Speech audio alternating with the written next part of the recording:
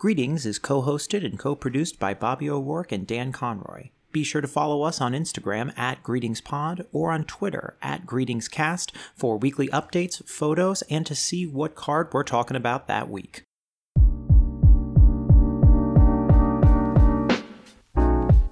Greetings, and thank you for joining us for another episode of Greetings, the Greetings Card Podcast. I'm Dan Conroy. And I am Bobby O'Rourke. You know, I decided that within the 5th episode of Greetings, the Greeting Card Podcast, perhaps it would be best for me to start our introduction with saying the word greetings. I don't know why I was always saying hello. Bobby, how you doing this week?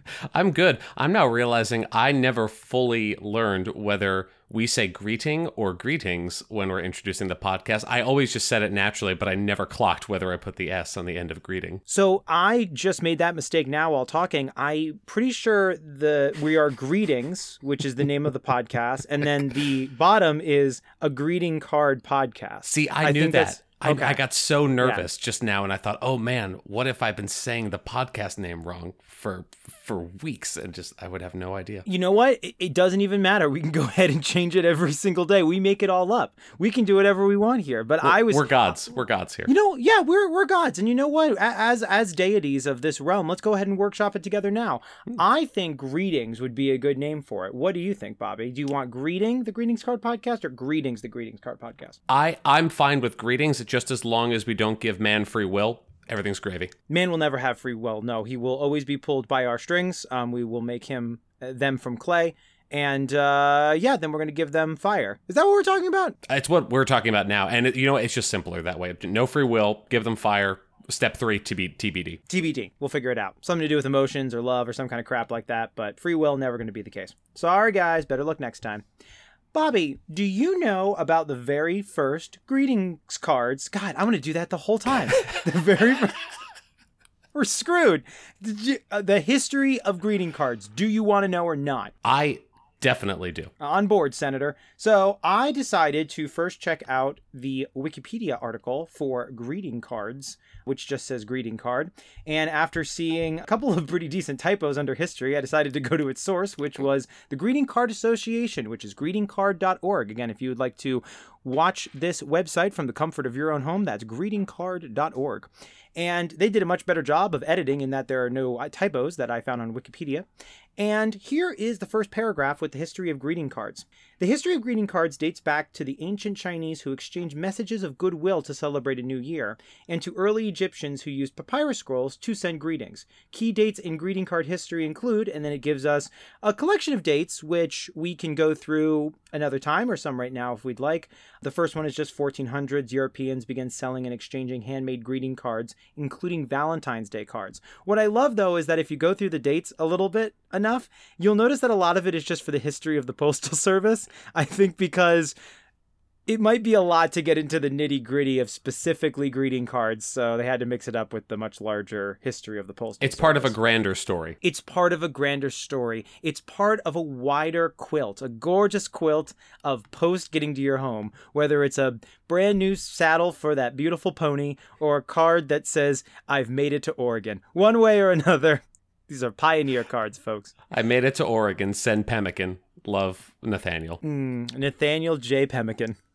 He invented the stuff, and he's still asking his family for it. Because his mom just uses the right amount of cranberries or gooseberries or lingonberries or whatever the fuck berries they lived near at the time. That and buffalo meat. I'm just saying, when you played Oregon Trail, and I'm not trying my best to not say Oregon, which I was told by a West Coaster is just the perfect way to spot a buffoon. When I played Oregon Trail, you just stocked up on pemmican and a couple bullets for your rifle, and you just fed off the animals and the pemmican, and maybe threw in some citrus to avoid scurvy. But everything else was pretty much non-essential. That's all I have to say. And look, family members are going to break bones, and there are going to be people that steal wheels from your wagon in the middle of the night. But all you got to make it to Sioux Falls, and then eventually you can just, get that all back again, and then insert next army fort that you're going to get to, trying to remember the basics of Oregon Trail here, and then you'll be all good. I played a version that was made during Halloween like years ago called Oregon Trail, Organ, and it's to avoid zombies. What does that Oregon? Is that just, did they just take the E out of Oregon? Yep, and they and instead of an O, there's an A at the end. So Oregon, like Oregon Trail. Yeah, like Oregon Trail. Yeah, because it's cute. all like I get it's no longer getting to the state. It's all about just avoiding zombies. But you're in a car now. It didn't translate as well as Oregon Trail. Is that one of those things like Nevada? Like there's a way to say it within the state, and everyone outside the state just screws it up. I think so, and it's one of those personality quirks of fairly unpleasant people. I think, when you correct people about the pronunciations, and we do it too. I say that from. Do we have any New Jersey ones? I mean, I'm sure. I know I speak with a weird New Jersey accent once in a while. I fall into it, but I'm trying to think if there are words I correct people on or don't say correctly when I'm talking. I'm just getting so tired of people from outside of New Jersey still calling us Nova Cesaria. I don't know how to explain to them that it is no longer the 1650s. We don't say it like that anymore, guys. Speak with the major English, and I would never say that in any other case, but it's just, don't throw your damn Latin at me, okay? That's the only time when it's inappropriate. I swear. It's all Lenape land anyway, so who are we fooling one way or the other? Absolutely, 100%. We came and stole it and then made it all up, so, fuck any name.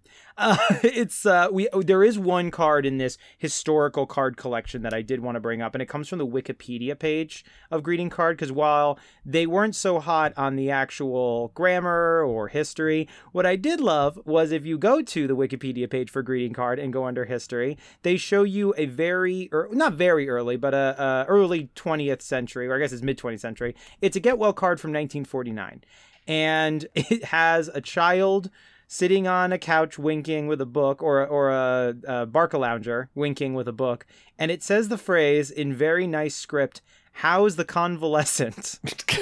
Which, that's how you know it's dated, folks. When we're using words like convalescent still to describe a sick individual that we wish for them to get well.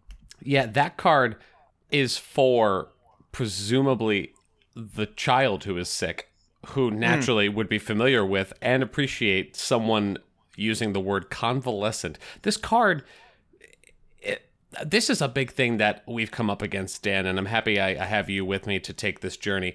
Who are the cards for? Here. Because this is not for a child. No child responds to the word convalescent, ever. I imagine that this is probably this little girl on the front, for those that are seeing this Wikipedia page in the history, this young child who is suffering from an illness. I imagine they are a comic book character of this era, because it is so common to have that mascot of the greeting card company, or just a popular pop culture icon of the time that has been lost to our modern era. I don't know. They sort of have a haircut not unlike Pippi Longstockings-ish? It's like a Pippi Longstocking, but she also looks a little bit like Lucy from Peanuts characters. Yeah, you're right. And it's not Lucy, but I didn't know if maybe there's another comic strip from the newspapers in which this individual would be a part of. And then this would just be given to any sick person regardless of their age, because convalescent's a lot to ask of a 4-year-old. Unless... And this goes back to the era. Maybe they just spoke better than we did. I wouldn't be surprised if a 4-year-old had a better vocabulary than me, a 30-year-old, in the year 2022. Yeah, maybe we're the dum-dums, and they thought, how do you not know the word convalescent, you troglodyte? Yeah, they didn't have every Grand Theft Auto game to ruin their brain the way it did me. So they're able to still have a beautiful vocabulary. So I don't know if maybe they just kind of know. But I don't know who it's for other than that. And then convalescent, doesn't that imply, I don't want to say a harsh illness, but a condition that needs to be watched. So it's not like you have like a summer cold or anything like that. I don't have the dictionary in front of me as per normal, but I was going to say. Yeah. What am I doing? It's your only job. It's my only job. I think convalescent just implies you're getting better from an illness. So convalescent is the illness has passed or is on the wane, but you still have to stay in bed or do something. Convalescent, in my mind, brings mostly like James Caan from Misery. Like he's broken his leg and his leg is not in danger, but he can't move, for the next couple of weeks. And then that we could talk about Misery on another podcast. But I do like that movie, and that's what I think convalescent means. And that's the end of my story. And those are two things I didn't want it to end. Those are two things that were wonderful. That's a great movie. He was a convalescent. Next time he should write the ending to the book properly. Then he won't get his ankles. What was that called when you put your ankle between those two things? Oh, hobbled, right? Next time you won't get your ankle hobbled so bad. Just listen. Then you won't have that happen to you. Yes, this card was very interesting when I saw it because it was just the concept of calling someone a convalescent from a greeting card. Because as we've said before, at least to some extent, with these greeting cards, it's a lot about, speaking to the person and giving that message across. And there's something that's so clinical sounding about the word convalescent. Maybe it was said a little bit not as clinical in a different time, but it certainly felt like it when I read it there. Yeah. Very, very odd.